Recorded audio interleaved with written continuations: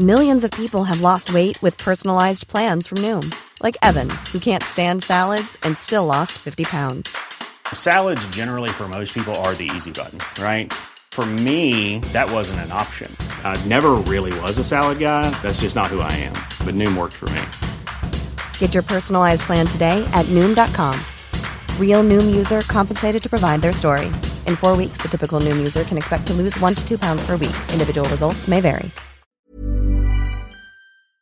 Evacuations stepped up in flood-hit China by Associated Press. Beijing. Thousands of people threatened by storm-swollen rivers were evacuated in northeastern China on Friday, while areas on the outskirts of the capital Beijing cleared debris from flooding that wrecked roads, knocked out power and left neighborhoods in shambles. China is struggling with record-breaking rains in some areas while others suffer scorching summer heat and drought that threatens crops. Flooding near Beijing and in neighboring Hebei province this week killed at least 22 people. Xie Xin, a resident in the western outskirts of Beijing, said the floodwaters had risen so fast that his family house was submerged in less than 10 minutes. Objects can be replaced, said Xie, 25, as he moved a desk. But neighbors who have gone missing, this is what hits me the most.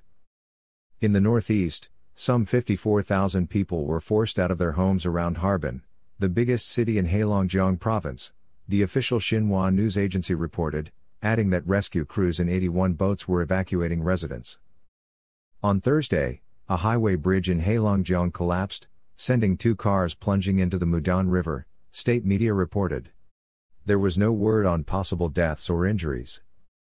The Haihai Basin, which includes Beijing and nearby major cities, was experiencing its heaviest flooding since 1963, the Ministry of Water Resources said on Friday.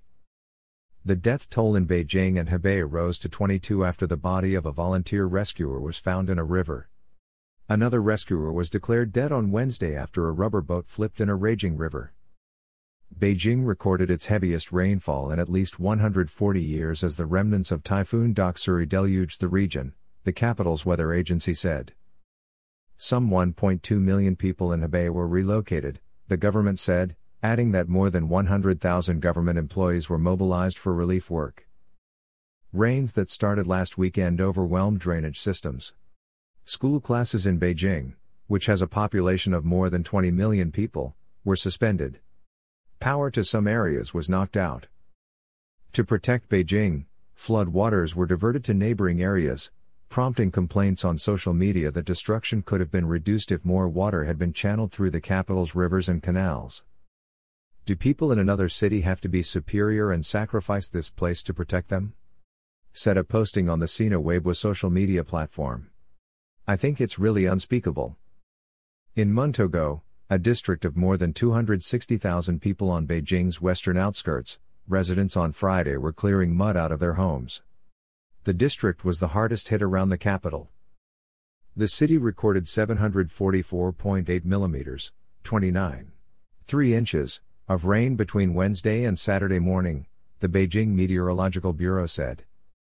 In Zhuozhou, southwest of Beijing, about 125,000 people from high-risk areas were moved to shelters, Xinhua said. In early July, at least 15 people were killed by floods in the southwestern region of Chongqing. China's deadliest and most destructive floods in recent history were in 1998, when 4,150 people died, most of them along the Yangtze River. In 2021, more than 300 people died in flooding in central Hunan province.